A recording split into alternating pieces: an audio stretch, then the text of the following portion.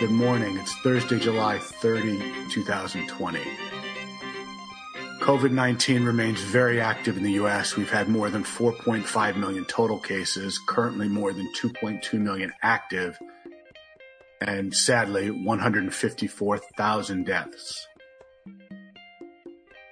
The virus has spread from the New York and California regions to the interior of the country and has also moved into Florida. So Florida, Texas, Arkansas, Tennessee, numerous other states are considered hotspots currently, and we shall see how we recover from all of this. This morning we have with us Doug Shapiro. Doug and I go back more than 20 years into the investment banking world. He's had an illustrious career, and he successfully made the transition from the banking side of the business to the corporate world, to the upper echelons of the corporate world. He has since retired and has, or I should say semi-retired, and published an article that I found very interesting with regard to media and the changing technology. The article is titled "The Future of Media: Fewer Bigger Hits, an Even Longer Tail, No Middle and Lower Returns." He looks at media generally, meaning television, radio, everything we're doing, Netflix, watching things on your iPad, your iPhone, and discusses the changing landscape and what we can expect going forward. It has broad implications against music, television, intellectual property rights, whether or not we go to the movie theater, all these things. So momentarily, Doug will join us and we will begin the interview. Hello, Doug. Hello, Tom. How are you? Quite well. How are you doing? Good. I should warn you that because we're in the middle of Los Angeles with kind of a view of the Hollywood sign from here, you'll hear a truck or an ambulance go by every now and then, and I just can't help it. It's the virtues of the home studio. Yeah, no problem. And I'll do the same, that my 11-year-old can always throw the door open to my office and shout something. All right, if we can get a dog barking with that, we're all good. Yeah, I have an odd dog. The only thing that incites him to bark is the UPS guy. Otherwise, he's pretty mute. Here we go. I have the pleasure of introducing Doug Shapiro, whom I've known for, I looked, Doug, more than 20 years, or just about 20 years. Wow. And yeah, long time, huh? Yes. And Doug has recently written an article that we'll get to in a minute on the future of media.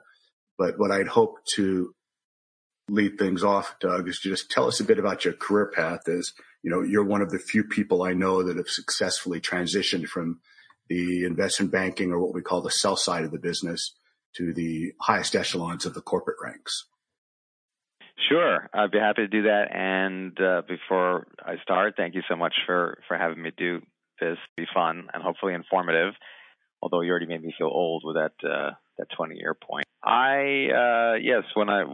When we worked together, as you know, I was a sell-side equity analyst, which means I don't know, I think you have a diverse audience. Those are stock analysts that are commenting in the paper about this stock or that stock.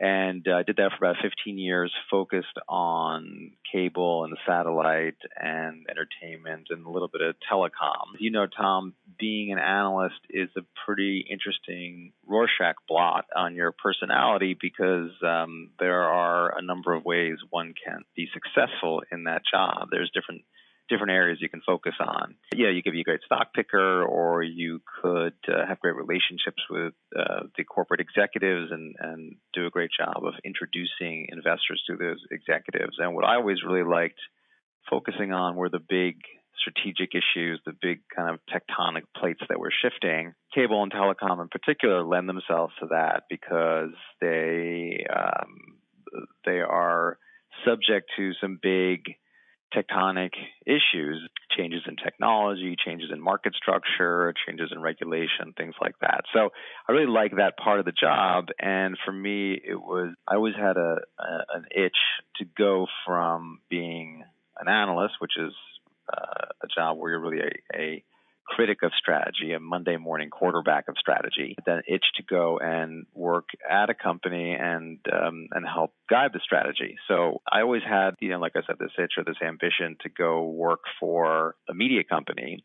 And so after I left the sell side, I went to Time Warner, where I had the opportunity to run investor relations for about 6 years. So that was basically just being on the opposite side of the table. And I can tell you, after 15 years of listening to earnings calls from the outside, it was very surreal being inside the room for my first earnings call of Time Warner way back when, and then seeing how the sausage is made, which is always different than you think it's going to be. And then after that 6 years, I was at Time Warner in total for about 12. So I spent 6 years running investor relations, about a year and a half, 2 years in running corporate strategy at the corporate level, and then another 3 years. I don't know if the math works for 12, but something like that. My last 3 or so years was running strategy for Turner, which is the largest division of, or was the largest division of what was formerly known as Time Warner. It's the cable networks division, CNN and Cartoon Network and TNT and TBS and all that.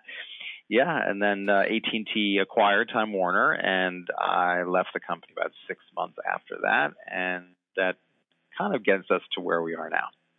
Fantastic. So before we get too deep into the present, can we go back to the start of your Wall Street career, and can you talk for a minute about the sorts of companies you were following at that point, the assets they owned, and maybe just briefly through the transition of consolidation or breakup that got us to here? Well, at the very beginning, I covered cable, primarily cable and direct broadcast satellite, is what they used to call it back then. I don't even know if they really say DBS that much anymore, but that was DirecTV and EchoStar was called then. Or actually, it was GM Hughes when it was DirecTV, but not to muddle this up too much. So satellite companies and the cable cos. Yeah, the cable cos was Telecommunications Inc., CI, otherwise known as Cox Communications, Comcast, those companies. And then later in my career, I picked up, well, actually, the very beginning of my career, I was an associate analyst working for a senior entertainment analyst. And we covered Viacom. We covered companies we covered Turner when it was an independent company. We covered Samuel Goldwyn Company, which was a small movie production company. We covered Polygram, which was headquartered in, I think, the Netherlands and only reported twice a year, which was interesting. So, of course, the whole sector went through a lot of change over that 15-year period. There was a lot of consolidation in the cable space. Comcast, of course, ended up becoming the largest cable operator. Telecommunication, TCI ended up. It's very circuitous. TCI sold to AT&T. Comcast ended up acquiring those assets. The Adelphia came and went. There were a lot of ups and downs and moving pieces. And then DirecTV also ended up being acquired by AT&T. Yeah, so there's a lot of ins and outs. Viacom splitting up between Viacom and CBS, now rejoining as Viacom CBS. So I mean, there's a lot of. What I'm getting at is, in the early days, there were very few ways to get to the consumer. You either came into the house through the cable, or talk about that for a minute to bring us to the present. Yeah. That's definitely true. That in the early days, there were very few ways to get to the consumer. Really, the advent of the internet and what is known as over the top changed that, right? So the cable. What is over the top? Yeah, so I'll explain that in a somewhat roundabout way. But if you think about what a cable operator does, so what does Comcast do? They license networks from, they license MTV from Viacom or TNT from Turner. They bundle them up into these packages, and then they send them over a wire that they own, right? They send them over this combination of what's called a hybrid fiber coaxial cable, right? So it's both fiber and coax into your house, and then they also will own the box in your house, for that matter, that they rent to you. So they're a retailer basically, but they own both the rights to distribute the content and the pipe itself. With the advent of the internet, you had the advent of what's known as over the top, which is the disconnection of the content from the pipe, so that now a consumer subscribes to broadband through Comcast, and then through that broadband connection can access all kinds of content. So over the top meant and means that it is content available separated from the pipe, the underlying pipe itself. And that change, the availability to get all kinds of content other than what the cable company gives you is, that resulted in the explosion of content that we see today, and YouTube and Netflix and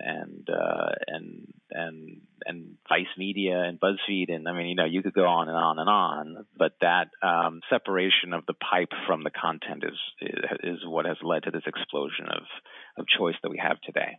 Right. All right. So as we start moving back towards the boardroom, so tell me quickly, how were you recruited away from, I guess it was Bank of America at that point, to Turner? What was that all about? Yeah. I actually left without a job. I resigned from Bank of America simply because I was a little bit discouraged by what I thought was the direction of that business. The economics were changing a lot, and you lived through this. You saw commissions go from whatever to whatever, but over my career, they went from, I think, 6 or 7 cents to negative to rebates, as you put it, in a prior conversation you and I had. So I saw that the economics were being squeezed, and I was just worried that that as an analyst we would have more pressure to do more lower quality work. And so I left without a job, and I thought I didn't want to be skulking around wearing a suit on weird days, interviewing and doing a half-assed job at being an analyst. So I said, I'm just going to leave and I'm going to go find something else. So after I left, I started having conversations, and at that time, the head of investor relations for Time Warner called me up and said, "Let's have lunch." And he said, "I think you should come do this." And then was a hop, skip, and jump to taking that job. Very interesting. So you sit in the room, you hear your first investor call, which means at the end of the quarter, the company is reporting their earnings and significant facts back to Wall Street. An analyst in your old job would interpret that, and theoretically, the stock would move on that news. Yeah, exactly. All right. So you were in that position for about 6 years? Mm-hmm. Yes. And I presume then you got a promotion. Yeah. As I said, the through line of my career is focusing on these big, longer-term strategic issues. And when I took the role running investor relations for Time Warner, what was appealing about it is at Time Warner, investor relations is considered a strategic role. That's not always the case. Sometimes investor relations can be almost like a glorified financial publicist role, where someone tells you, he gives you a sheet with here's the talking points, go call your 50 closest friends or whatever. At Time Warner, that job's always had a real seat at the table strategically, and long predating me. It's just the nature of what that role has been. I saw it as an opportunity to affect strategy from that seat, and then for me, the logical or the desired path was to get closer and closer to more explicitly strategic roles, if that makes sense. So quickly, how did they use the IR role as a strategic position? You had a seat at the table, so you had good information, but then as broadcaster of the news, I guess I would say, or in your position, they gave you some power. So how did you wield that? Well, I guess I don't know if I would say wield is the right word, but there was a couple of ways to affect strategy from that seat. One is that, as you say, that role, the IR role, is really the conduit between. And I say conduit because it's two-way. It's a conduit between the company and the street. So on the one hand, I was. A key part of that role is structuring the messaging. Basically saying, here's what we're going to say. Here's our corporate positioning. You need to make sure that that's consistent with the corporate communications function and consistent with what you're doing internally. And at Time Warner, it's a very broad mandate because, again, the nature of this company, if they were considering any sort of major major corporate action, whether that might mean a divestiture, an acquisition, a major investment, a major new business initiative, a major change in capital allocation philosophy, any of those things. The first question always was, well, what's the street going to think about this? Is the street going to puke all over this? Are they going to like it? So given your background, they utilized all your skills, and as conduit, you could provide good information going both ways to make better strategic decisions. Yes. So you just answered that a lot better than I did, but that's right. Basically the company would look to the street for intelligence about what was going on in the sector and what they cared about, and then and as I said, anytime anything was being contemplated, there was any major strategic action was being contemplated, there was always one of the first questions was, what's the street going to think? The other thing is that oftentimes being in that role, talking to investors, hearing the questions that investors ask, once you start hearing the same kinds of questions from the most incisive or intelligent or well-connected investors, you realize, okay, this is topical. We better figure this out. And so it becomes an interesting for external pressure to figure out major strategic issues that we might not have otherwise cared about, or there might not have been the impetus or the urgency to figure out. Because if your head of IR is taking your CEO out to visit investors in Boston, and you sit he or she down in front of 12 people, and they start peppering the CEO with all these questions, if the CEO is not prepared to answer them, he's going to walk out of the meeting and he's going to point a finger and face like, why didn't you warn me that I was going to have to know the answer to these things? So what ends up, it's a little bit of the tail wagging the dog, but oftentimes the investor relations function ends up driving strategy because the need to have a coherent answer to these kinds of questions actually will inform the strategy. Because if you say, well, here's the question is, they're going to ask X, and I think let's get together and decide what the answer is, and we decide, okay, the answer should be Y, and then someone says, wait, if the answer is Y, don't you think we actually have to do Y? It's like, yeah, oh boy, we probably should do that. So I think that happens. So by having the pulse of both sides, you hopefully come to better decisions. Not only that, but that, as I said, the street, because it does not restrict itself in terms of the scope of the kinds of questions it asks. That's a nice way to put it. It'll force if they're asking a question, you better have an answer. And the reason we talk about the street is the street is the source of capital. So as you're doing acquisitions and the like, you have to turn to, quote, the street for this capital. Yes, there's also a slightly more jaundiced answer, which is that a lot of these senior executives they consider, two things. One is they will consider the stock price over some period of time. They'll consider the stock price a barometer of their success. It's getting marked to market every day, whether the public at large agrees with your strategy, and also a large part of their compensation is tied to the stock. They are very much aligned. Their interests are very much aligned with the stock going up, and the street's perception of the company is going to determine the direction of the stock. So, can I dig into that for a second and read that the executives at Turner were of that ilk, and they paid close attention to their stock price and vis-a-vis compensation, et cetera? Yeah, I think Time Warner generally, I think that's probably the case for most companies. Again, way predating me, I believe there's an old biography of Steve Ross, who was the man who founded and created and cobbled together Time Warner, called Master of the Game. And if memory serves, he was one of the first executives to pay himself and his own lieutenants with a lot of stock options.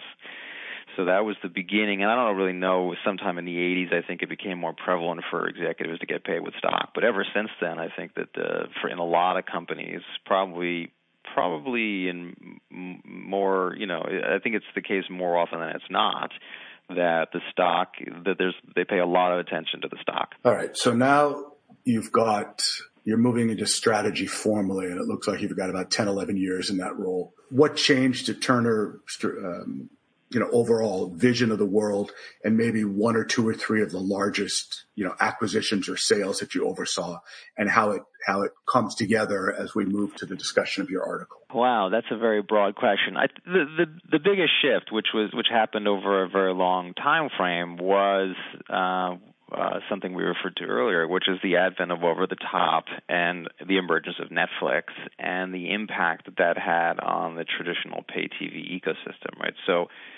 Turner in particular, and for that matter at Time Warner HBO, this is also partially. And which assets did Turner own at this point? So we get a feel. Turner was the cable network division, or is the cable network division still? Now it's called Warner Media under AT&T. But the biggest ones were TNT, TBS, CNN, Cartoon Network, and part of Cartoon Network is Adult Swim, and then True TV, and a whole slew of international networks. But it's really in the business of licensing its networks to cable and satellite and telecom distributors, and then reaping license fees, affiliate fees for that license. So getting paid per month by each of those distributors, some kind of fee per month per subscriber. And then also, secondly, selling advertising on those networks. So it's a dual revenue stream business, primarily dual revenue stream business, a combination of both affiliate fees and advertising. So the way it works is a customer at home pays their monthly cable bill.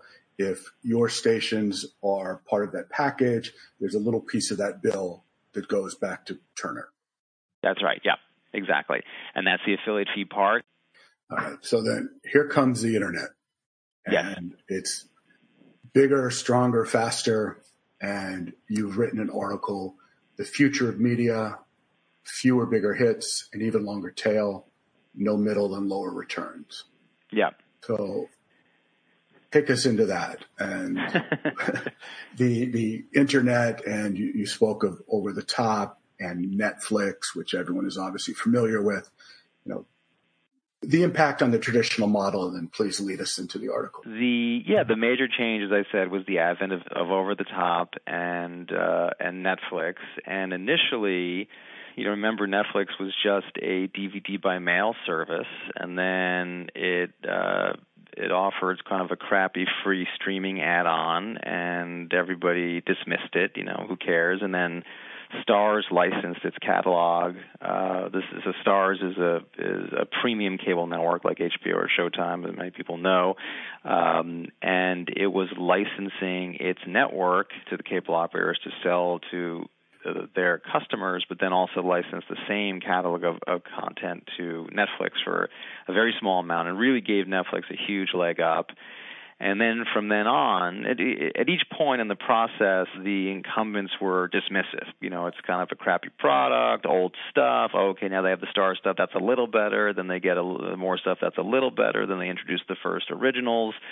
Lilyhammer, I think, might have been the first one, which was kind of a bit of a dud. Oh, now they got House of Cards. Well, actually, that's kind of good, and on and on and on. And they just kept on marching up the quality curve. And of course, today, Netflix is to this equivocally, but it's certainly one of the most powerful forces, if not the most powerful force in Hollywood, right? So it went from being some kind of pesky fly on the or gnat on the back of the entertainment business to becoming the whatever the strained analogy is, but it went from being the gnat on the back of the water buffalo to being the elephant in the room, right? That's what changed. And so for all of the big media conglomerates, they all have a significant cable programming division. And in the case of Time Warner, that was both Turner and HBO. In the case of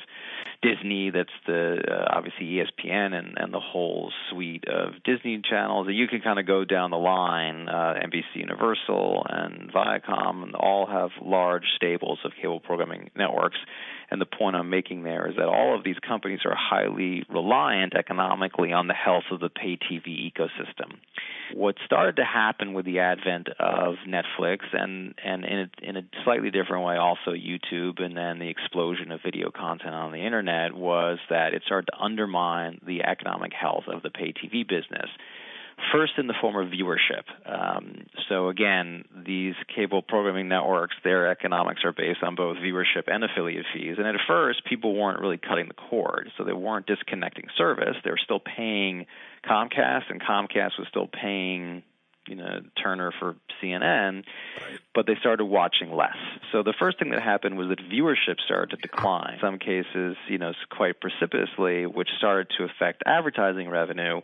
But the affiliate revenue was still going up, and it was going up because the cable programmers still had pricing power. They were still able to push through price increases to Comcast, who then pushed through price increases to their customers. So at first, you just had pressure on advertising revenue growth. So let me stop you there. Let me see if I get it. So what's happening is, just as Netflix has, continued to gain power, and YouTube and some of the other elements are happening, and there's more free content online, the affiliate fees are going up because customers' cable bills are going up. So it almost seems like the wrong way to go, right?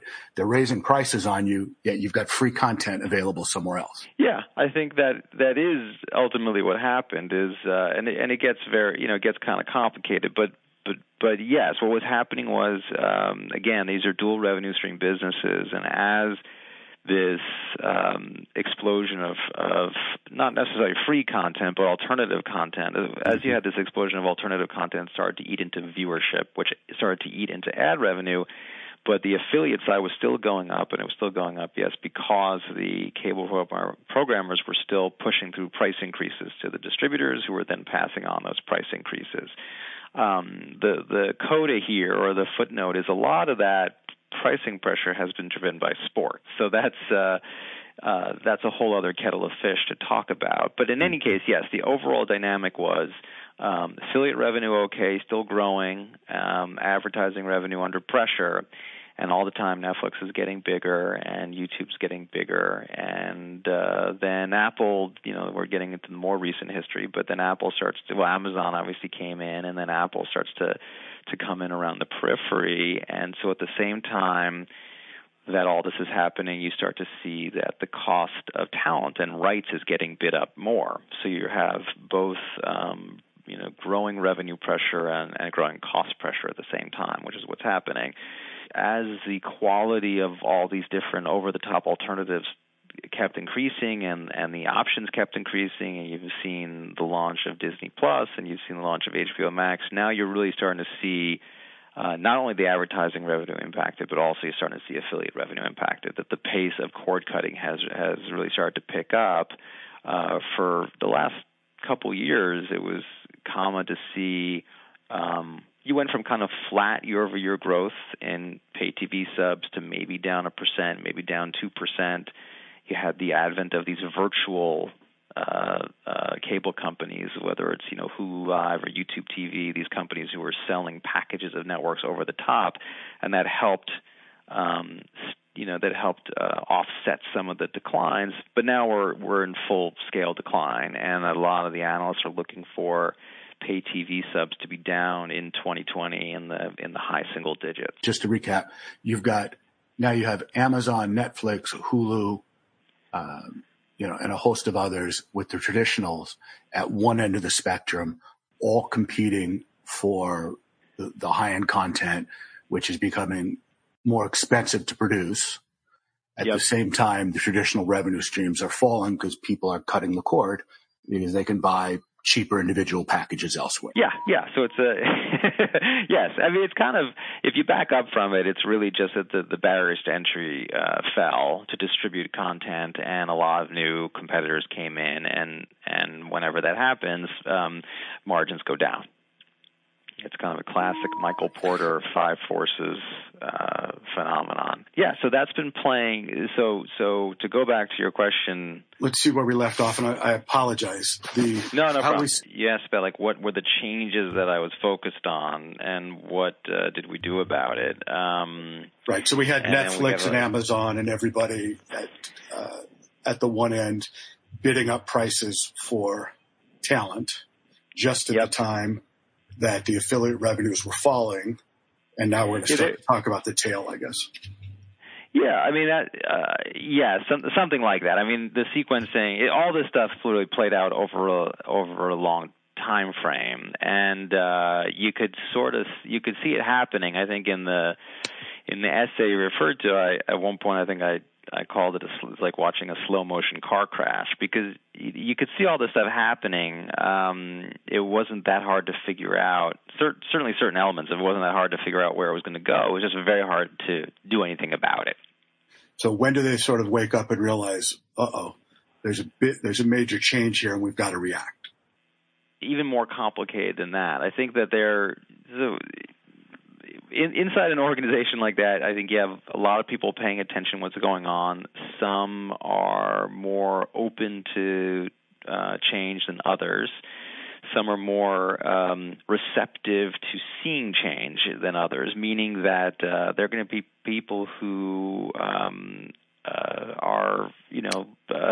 through some combination of cognitive bias or willful blindness, are just going to be dismissive of the trends that a lot of other people are worried about. So you have this whole mix of things going on, but then once you start to move beyond even the divisional level and talk to people at the other divisions, and at Time Warner, the other divisions were HBO, which is the premium cable network division, and Warner Brothers, who's the big TV and film producer. And then you talk to people at the corporate level, and there's going to be just a bunch of different opinions. And a lot of times the challenge is just getting everybody to row in the same direction. So you may have some people shouting from the rooftops, "Hey, the house is on fire," and it doesn't take in certain cases. So this is the turning the battleship analogy. Yeah. It's just yes. I mean, it's. There's all kinds of analogies, but yes, it's like turning a battleship, but it's also, you have a bunch of different, you have many different personalities and many different interests and vested interests and misaligned interests, and it's just really, really hard to effectuate change. Right. The other thing to consider is that, and this is the innovator's dilemma. This is the heart of the problem, is that if you're an established company and you have existing distribution partners, you have existing revenue streams, and now you need to go and cannibalize yourself, it can be very, very difficult to do. So to make it more specific, let's say you're HBO and you think, okay, let me pause. I think watching the advent of over-the-top, it became clear pretty early on that that there were these two ecosystems evolving. There was the traditional pay TV ecosystem, and then there was this emerging alternative ecosystem of Netflix and YouTube, and on and on and on. And as the traditional ecosystem started to stagnate and the new ecosystem started to grow, it became very clear that it was going to be imperative for all of the traditional players to be just as relevant outside the traditional ecosystem as inside. So to be just as important as relevant in the new ecosystem as in the old ecosystem. So let's stop right there. And sure. Let me ask you to outline the article, right? The major thesis, yes. And because you're getting right into it, but for those that haven't read it yet. Well, I mean, that article is really an attempt to crystallize a bunch of thoughts that have been kind of rattling around in my head for a long time, and as anyone could glean from listening to this conversation so far, there's just a lot of moving parts, right? And a lot of times it's just messy, and when you get into rights and personalities and different companies and market structure and all that stuff, it can often be hard to separate the signal from the noise. And having said that, I'm a big believer in frameworks, and that a good framework can help you figure out what's important and what isn't. And so what this essay does is it attempts to apply two different frameworks to figuring out where the media business is going to go, and, well, for that matter, where it's been, but also where it's going to go. And the two frameworks are Clayton Christensen's theory of disruptive innovation, which I think is one of the most potent and powerful management theories to come out in the last 50 years, and also Chris Anderson's theory of the long tail. And we could spend a lot of time talking about each of those, but to cut to the chase, the main conclusion was that the profitability of the traditional media, the traditional businesses of distributing and producing content, the traditional media businesses, that the profitability was structurally under pressure. And so why is that? On the distribution side, I think it's quite clear that distribution has been commoditized by digitization and the advent of the internet, the advent of networks generally. The cost of storing and delivering a bit has basically gone to zero. And so the barriers to entry to distribute media have plummeted. Like, that's not new. That's been going on for 20 years. If you're a pure media distribution business, forget it. Like, that's why Tower Records went away. That's what it did. It distributed media and it got completely disrupted. The dynamics of that's the distribution side. On the production side, the dynamics are a little bit more subtle. That production has not been commoditized by digitization. It's still very hard and expensive to make high production value content. I used to work with a guy named Bill Gurley who went on to become one of the most successful venture capitalists, and he used to have this saying that backhoes don't obey Moore's law. And what he meant by that is that it isn't any cheaper to dig up streets and put in fiber, regardless of how fast the cost of processing power falls, right? And that's true of producing content, is that the advent of digitization and networks and Marc Andreessen's software eating the world and all that stuff did not reduce the cost of craft service or of hiring Shonda Rhimes or of NFL rights, right? It's still really hard and really expensive to produce the highest quality stuff. But even in the production side of the business, profits are under pressure. And like I said, it's more subtle than just the kind of brute force dynamics of disruption. But they're under pressure for three reasons. The first thing is that the competition, you have these new entrants who have been facilitated by the plummeting cost of distribution, right? So the YouTubes and the Amazons and the Apples and the Netflixes and all that have been facilitated by the plummeting cost of distribution. Now they've gotten bigger and bigger and more powerful. And so they're bidding up the costs of rights and talent. So that's the first pressure. The second one is that big hits are still important, but there are fewer of them, so they're harder to come by, and they're also more unpredictable. And that also, it puts pressure on returns. Higher risk means lower returns, just like a stock market. You bet on a Pirates of the Caribbean, and it flops or succeeds. Big risk, maybe big return. Yeah, and that's always been the case, but if you look at what you start to see is the correlation. It used to be that there was a stronger correlation between budget and hit, that you could buy a hit, and now that's not the case, that hits are more unpredictable, and also hits can emerge from the tail itself. That the biggest, Charli D'Amelio or Ninja or whomever are hits. In a manner of speaking, in the sense that they are, massive cultural phenomena that take away a lot of market share. So hits can come. You need as many at bats as ever, but you get fewer hits than you used to. So that's a problem. And then the third thing, and I think this is where we're going to go for probably a fair bit of this conversation, is that the shape of consumption is shifting, because the consumer definition of quality is shifting. That's important. And that's important. I think it's the hardest thing for entertainment executives to really get their heads around. But TV is a good example to make this more concrete, is that, back in the day, the experience of watching TV was kind of the same no matter what channel you watched, right? Like, you bought all your networks through Comcast or whomever. You had that box. You had a kind of crappy interactive program guide. The only basis of a competition, or the only dimension of quality differential, was the production quality itself. How good is the show? Right. And now, fast forward to today, and so many dimensions of the experience can differ. What form factor you're watching on? Are there ads? Is it on my Roku? How many episodes are stacked? If I go watch this show, do they have multiple seasons or multiple episodes of the season? And then things like, is the show authentic? Is it relatable? Is it viral? Is it relevant to my sub-community or my niche interest? So there's all these new dimensions of quality, and which is not to say that consumers don't care about high production value. They still do, and people still talk about, did you watch Succession? Did you watch this? Did you watch that? But they now care about a lot of other stuff too, and that starts to chip away at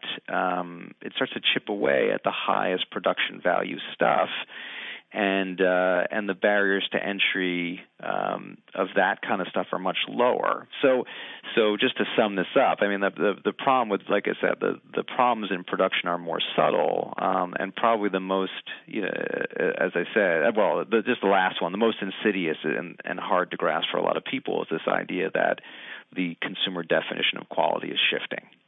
Right. So let's just define that quickly. So on the one end, you have the Succession, or you have Disney, Disney Hamilton, a few weeks back. So high production value, high cost. You can watch it on your 70-inch, whatever it is. At the same time, you can also watch it on your phone. So when you look at the change in customer definition of quality, it affects the high end, but we haven't yet defined what the tail is. And let's talk about the tail a little bit and what's happening there, and why the multiple devices, iPad, phone, or whatever it might be, is even more relevant at that end. Yeah, so the tail is an interesting phrase because this refers back to what I mentioned earlier, Chris Anderson's theory of the long tail, and he wrote this article in Wired, and I don't remember when it was. But I think it was 15, 16 years ago. And the tail described, the idea of the long tail initially was that there's a lot of, records, or at the time records, or TV shows, or a lot of content that didn't sell enough to justify the shelf space of physical distribution. That a Walmart or a Tower Records only had so much shelf space, and if a CD didn't sell enough units in a given year, it just wouldn't be on the shelf. It didn't make sense. But that in a digital environment where there's no marginal cost to store, almost infinite content, all that stuff's available. And so the theory of the long tail initially was that if you look at the threshold for physical distribution, and you look at all of the content that falls to the right of that, meaning all that content that it doesn't sell enough to warrant physical distribution, that in fact, in totality, that's a lot of stuff that people are going to buy. And so that was the idea, is that if you looked at Rhapsody, which I think at the time was owned by Real Networks, and if you said, okay, the average Walmart can or Tower Records can have 100,000 units or 80,000 units or whatever, but that Rhapsody could have 600,000 or 700,000 or whatever the number was, that if you looked at let's say 500,000 music songs that could be on Rhapsody that would never get distributed through a Walmart, that in totality that might represent 20 or 30 or 40% of the listening on Rhapsody. And so that the total area under the tail, that was the tail. What changed after that article, or in the intervening many years, is that the tail is not the 300,000 or 400,000 or 500,000 songs on Rhapsody. It's the enormity of content that's getting uploaded to YouTube every minute. It's the enormity of the songs getting uploaded to SoundCloud every minute. So the tail is just massive. There's 31 million YouTube channels, which is just hard to grasp. in that essay, I mentioned that if you look at the amount of content uploaded to YouTube, it's equivalent to all the original production on television in a given year gets uploaded every 15 minutes to YouTube. Yeah, so let's think about that for a second. Yeah. So all the content that was produced in a year is now being uploaded to YouTube every 15 minutes. Yes. Something like that. And in the old days, the tail also was just described as the physical units that could be sold at Tower Records or books at Barnes & Noble and all these other things. It was defined a much different way. And the availability of content is now just exploded. Yeah, and well, just to draw a subtle distinction, but it was the tail was originally conceived as all of the professionally produced content that doesn't make it to physical distribution, but that still someone's going to want. So, maybe you want to listen to an 80s ska band or something, or some obscure, French language, rapper or something that you couldn't buy at Tower Records, but that you can get on Rhapsody. But what Chris Anderson missed was just this explosion of user generated content, prosumer content, or much lower production cost content that you still call professional. But it's really mostly UGC. But I think that was user generated content. Yeah, user generated content is the bulk of it, and that has resulted in a tail that's vastly larger than anyone conceived it would be. Now, the parallel concept or critical element is increased bandwidth and zero distribution costs. Right. That facilitated this. This has been facilitated predominantly by that. That it's only possible for YouTube to store and distribute that stuff because it costs them basically nothing to do so. The other thing that's happened in parallel is that the production tools and the cost of hardware, so high quality video cameras or buying a digital camera that you can use as a video camera, Adobe Premiere Pro or iMovie or whatever it is, like both the hardware and the software have improved pretty dramatically to enable consumers to make high quality stuff. Well, in fact, I'll be able to post this podcast across Apple and Spotify and numerous platforms for virtually a zero cost. Right. Other than the hardware. We could also do a video. We could have a camera on right now, and we could post that immediately. Yes. So zero distribution cost and an explosion of content.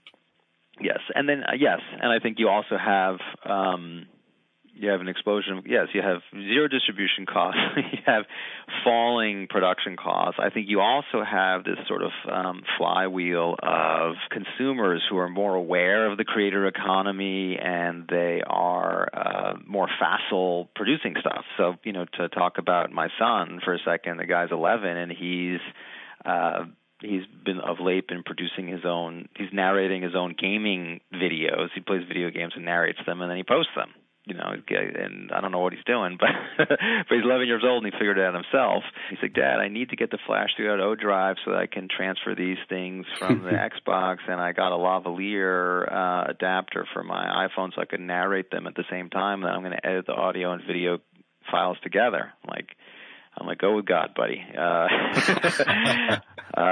So yes, I think it's all those things in comparison, and there's really it's very hard to put this way. It's very hard to construct a scenario where that doesn't continue to grow by leaps and bounds.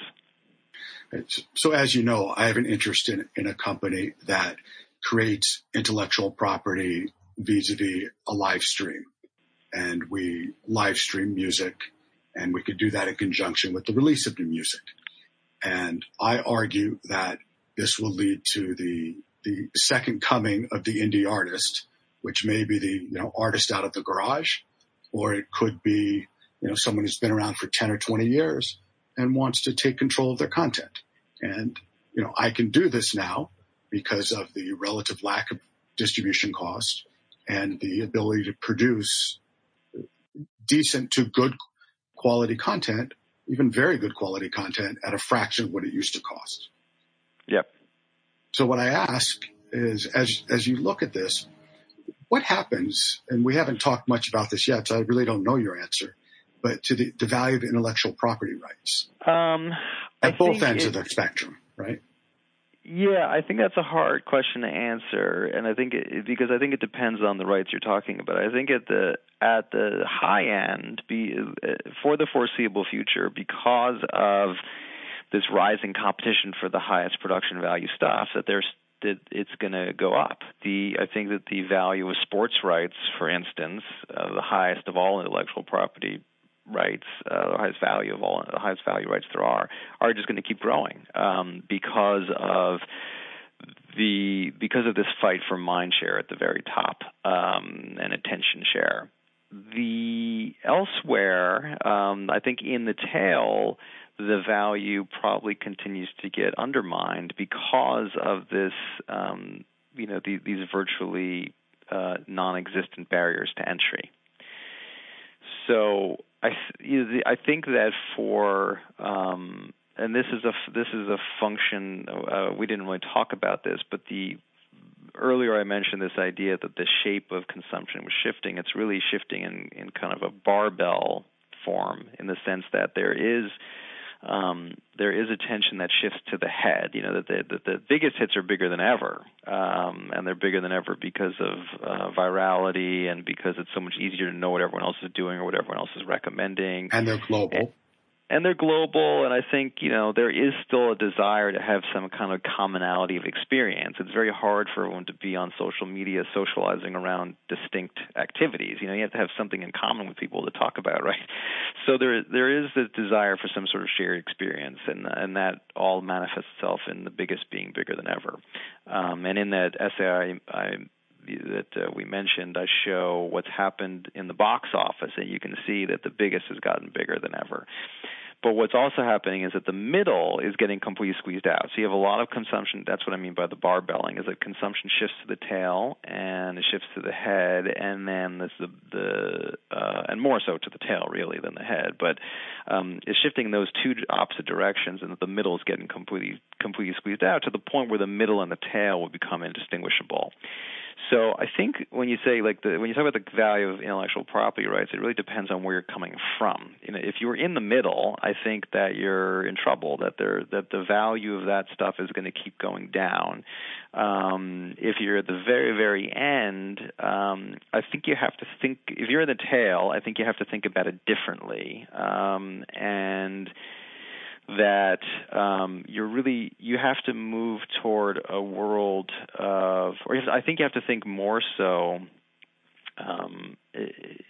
You have to really think more about engagement than reach. You have to think more about how do you create fandom, even if it's small fandom, that you can monetize, as opposed to getting. It's just so much harder to get massive reach, and people will blow up, and people will go viral, and they will make their way into the head from the tail. But that is really, really needle in the haystack kind of stuff. And I think for other people, the key will be how do you find fans who are willing to pay for your stuff? And this gets into another economic concept, which is the concept of consumer surplus. That the problem with all these ad-driven models, and why so few people can make money on YouTube, is that every impression has the same value, regardless of the degree of passion of the viewer. The most diehard fan on YouTube, the most diehard fan, and the most casual viewer both generate the same paltry, revenue per impression. So what that means is that there's this massive consumer surplus, and I could get into that more if you want to talk about what consumer surplus is. Well, let's get back to the idea of engagement and information cascades and the influencer community, because I think what you're talking about in the tail is, if you can create a niche market of whatever size it might be of highly engaged fans, then that is clearly a monetizable event, element, piece of content, whatever it might be. Yeah. So what are your thoughts on information cascades and social media and and how that changes well, let's start from the tail, but then, go back to the high end for a minute. So in the old days, you got a TV guide and everyone knew what was going to be on at 8:00 on Wednesday. Mm-hmm. In the new world, there's this unlimited supply of content, and some of that content is going to rise to superstardom from the table, but much of it will be, very niche-y, but still be valuable. And the way that happens is by either creating a social media following or using influencers or whatever it is to, help to bring eyeballs to that content. It's a whole new way of looking at things. And what I'm driving at is, what is your thought on that vis-a-vis looking out 3, 5, 10 years? Well, I don't think I have anything particularly insightful to say here. I think that for everybody, there's this balance between the size of the funnel and the degree of engagement that you can drive, right? And so I guess what I would advocate is that that everyone should be thinking in all media spheres of prioritizing the engagement over the reach, and meaning start with engagement first, and then use that to drive the reach, which is a little bit of maybe an inversion of the traditional thinking. Yeah, I think as I said, I think you want to make sure that you're creating something that somebody's going to really care about first and foremost, because the way you're going to monetize is by having this huge, you need to create the funnel, so you're going to drive people to your product, but then the way you're going to monetize most likely is by getting a very small subset of those people to actually pay for your content. So if you focus first on just having the biggest funnel, but that you're not actually creating a high degree of engagement, then it's all for naught. I think, and I think this dovetails well with, so many artistic, I would say the vast majority of artistic endeavors are done for very idealistic reasons, because the artists are very passionate about what they're doing. And so I think that has to be the starting point for everybody, is inciting that same passion in fans, and then worry about how you create that funnel and how you drive sampling. And I don't know if that answers your question or not, but I think starting with, my sense is that starting with the funnel and having the biggest the audience possible is going to be a futile effort if you're not actually inspiring passion in some subset of those people. And it does answer my question. So let's take your son, or a person of his generation. He really only knows this model for the most part. Mm-hmm. Right? He goes to see, I'm sure you take him to see the big hits and all of that. But his day-to-day is, through his phone or whatever gaming device he's using. And 3 to 5 years through his eyes, or 10 years through his eyes. Can you imagine him consuming any other way? It's hard to think out that far. It's hard to envision how it might change. But he's not going the other way. He's not going back to watching the biggest hits, or he's not going back to the middle. He's not going back to ever turn on the TV and seeing what's on. That's for sure. I think the only question is how does he get to find the stuff that he wants to spend his time on. So for right now, he goes to YouTube and he watches, Streamer X, and he watches Dude Perfect, and he watches an NBA highlight compilation, and then the next day he logs on, and the algorithm has pushed him to something similar, or here's a different streamer, or he's watching one streamer and another streamer shows up in that guy's feed or is a friend of his or whatever, and then he decides to check that guy out. That's how he gets the content. He largely gets the content either through word of mouth, or he gets there through a recommendation algorithm. And it's hard to see that changes a lot. I'm not sure how that changes over time. I mean, his community will change, the source of his word of mouth, what he cares about will change. Sure. But really, it just seems like that is the front door to all content is going to be one's social network and the algorithms on the platforms that one frequents. Agreed. So with that in mind, how do the incumbents address him? I think that the incumbents are going to struggle. I think that they are going to continue. They have little choice but to continue pushing in the direction of the highest production value stuff. It's what they know how to do, and they will continue to do it. But that there will likely be a dwindling. There'll be a declining return on that activity. There'll be declining usage and there'll be declining profits, and I don't know that there's a way out of that. If you look at where value is flowing to, value is flowing really to three places. One is to consumers, because they have a lot more choice and a lot more investment in content, often at lower prices, sometimes the price of free. It's also flowing to the talent and the rights owners and probably the agencies are the ones that represent them. And then it's flowing into the tail. And historically, what that has meant really is it's flowing to the aggregators of the tail, not the creators, right? It's the classic. I don't know if you ever read any George Gilder, but this idea Sure. that value flows. Yeah, it used to come by fax machine.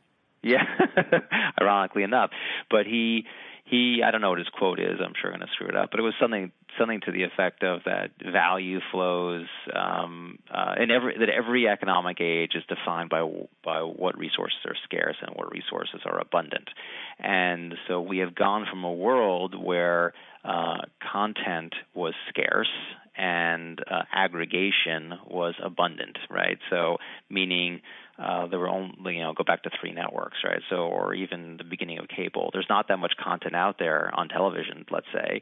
So the content was scarce, but the ability to produce a TV guide, right, was abundant. There wasn't a lot of value created by TV guide. Now we have flipped that, where content is, infinite. Content is abundant, but the curation or the aggregation of it is very scarce.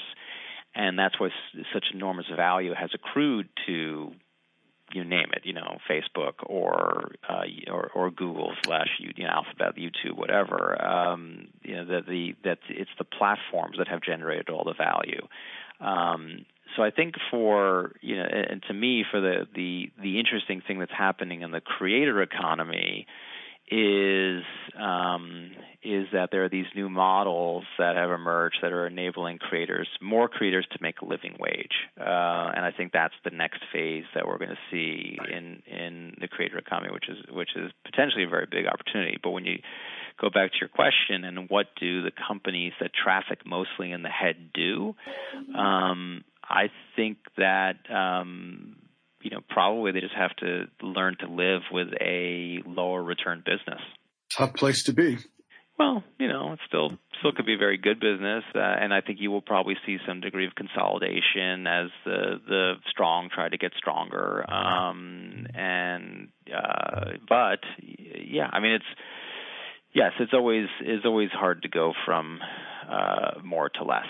All right. So as we bring this to a close, anything around this framework or the article that we skipped over that you think we should highlight? And if not, any closing point you'd like to make on the future of media? Well, there was one thing I was thinking about regarding quality that I don't know if it's going to be if it'll be helpful or not, or if it's, anyway, there was one thing I was thinking about as regards your question about quality, and it gets back to Clayton Christensen. And he has this disruption theory, which I think a lot of people have heard of, and mostly what people think of it as this idea of low-end disruption. And what that means is that somebody comes in from the low end with a new entrant emerges. They have a product that's cheaper and is lower quality than the incumbent's product. The incumbent ignores it, but it proves to be good enough for some subset of customers. They adopt it, and then as this thing gains scale, it keeps getting better and better, and it keeps on picking off higher quality customers from the incumbent, and that's how disruption happens, right? So again, let's think about Netflix. They come in cheap, crappy streaming product, get better. The incumbents are dismissive about it. Then it keeps getting better and better and better and picking off more and more of the incumbents' customers. So I think people are pretty familiar with that model of disruption. What they're maybe a little bit less familiar with is that there's another kind of disruption that Christensen talks about, which is the idea of new market disruption. And the key part of that is that when these new entrants come in, it's not just that they offer a lower quality product at a lower price, and that's how they get their foothold. It's also that they start offering all these new features. And at first, everyone ignores those features. They don't care.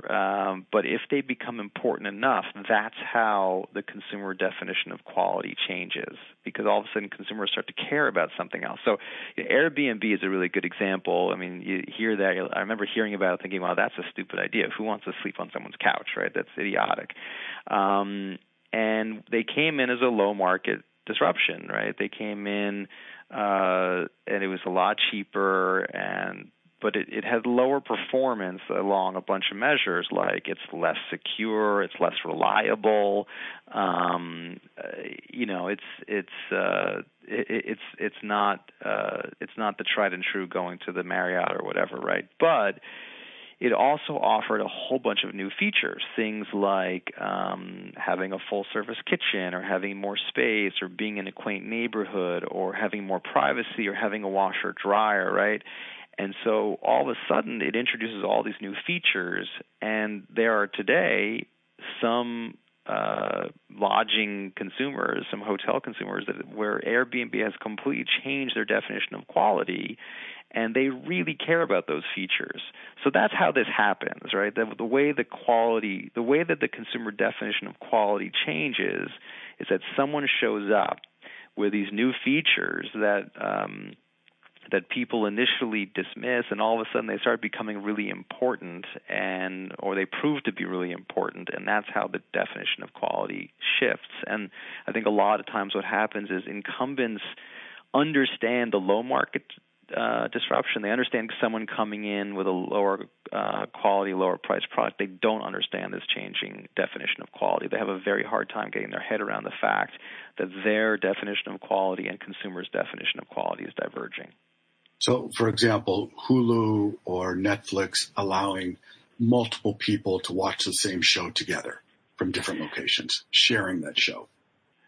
Sure.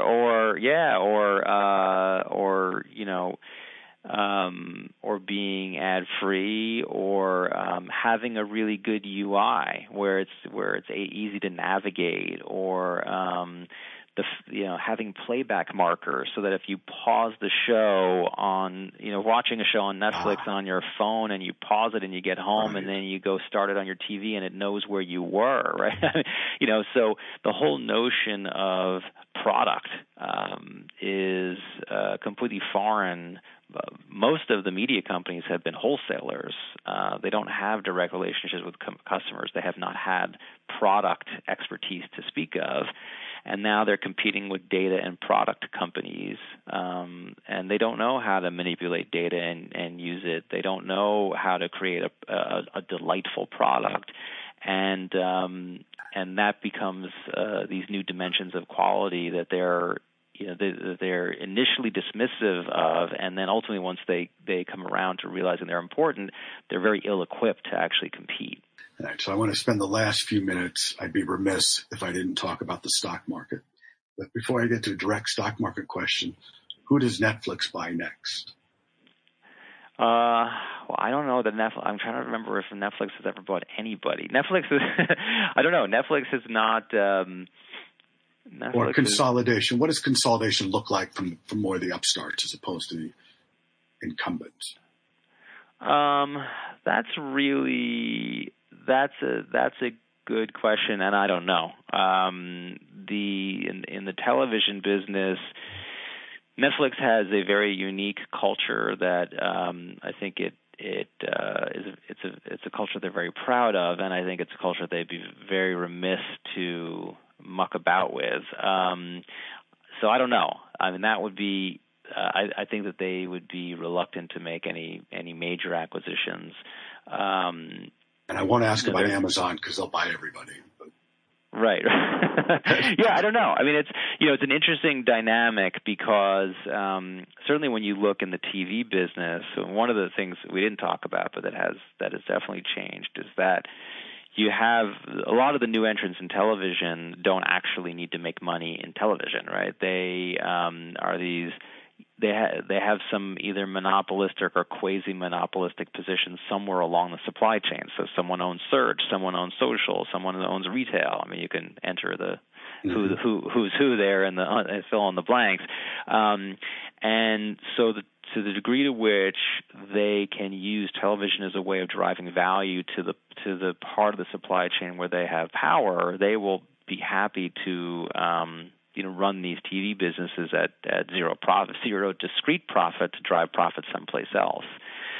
So I think you have to think of it. I think you need to think about when you think about M&A, it's probably useful to have that to keep that idea in the back of your mind when you think about how these companies are motivated. It's not necessarily the fact that they need to generate the most scale. They have some sort of optimal distribution, optimal product quality, optimal size, or whatever that achieves the goal they have. So if Apple has created Apple TV not necessarily as a discrete profit center, but as a way of driving even more lock-in into their device ecosystem, then that's a different kind of calculus than Netflix might have, where Netflix is really motivated to ultimately generate the most profit from its television business, because that's all it does. So that's a lot of words to say I don't know. Let's talk about the equity market for a minute. I would be remiss, like I said, if I don't ask. We're in the middle of COVID, or somewhere along the line in COVID. We've got big unemployment. We've got the Treasury opening its checkbook like never before. Stock market's at all-time highs, plus or minus. What do you think? Well, me, I mean, luckily, no one has to, luckily no one's taken my advice on these matters. I don't understand it at all. I mean, I think, clearly the order of the day has been don't fight the Fed. And when you have, so much liquidity being pumped into the market and the alternative investment, when interest rates are so incredibly low, I think you have incredible liquidity, you have extremely low rates, and then I guess you have some degree of speculative activity going on, and that's all of what is conspiring to drive equity valuations higher. It seems like we're going to have to pay the piper at some point. But with modern monetary theory and the ability to continue pumping more liquidity into the market, I'm not sure what the catalyst is. So I don't get it. I mean, I took a large portion of my own portfolio to cash a while ago, feeling like I was being really smart, and then I missed a big move up, and now I'm looking at it, I'm like, I don't get this, but. So I'm not necessarily the one to ask. Well, I would say that you and I are in the same boat. I see the world the same way vis-a-vis the market. I, too, went to a large portion of cash. I really don't understand it other than the don't fight the Fed, as we've talked about. We'll just have to see. And I guess no one's listening to me either. But, next to my name in red, you could just write wrong. Right. Because I've been wrong. And, I'm looking for the Piper as well, but we'll just have to see. Yeah.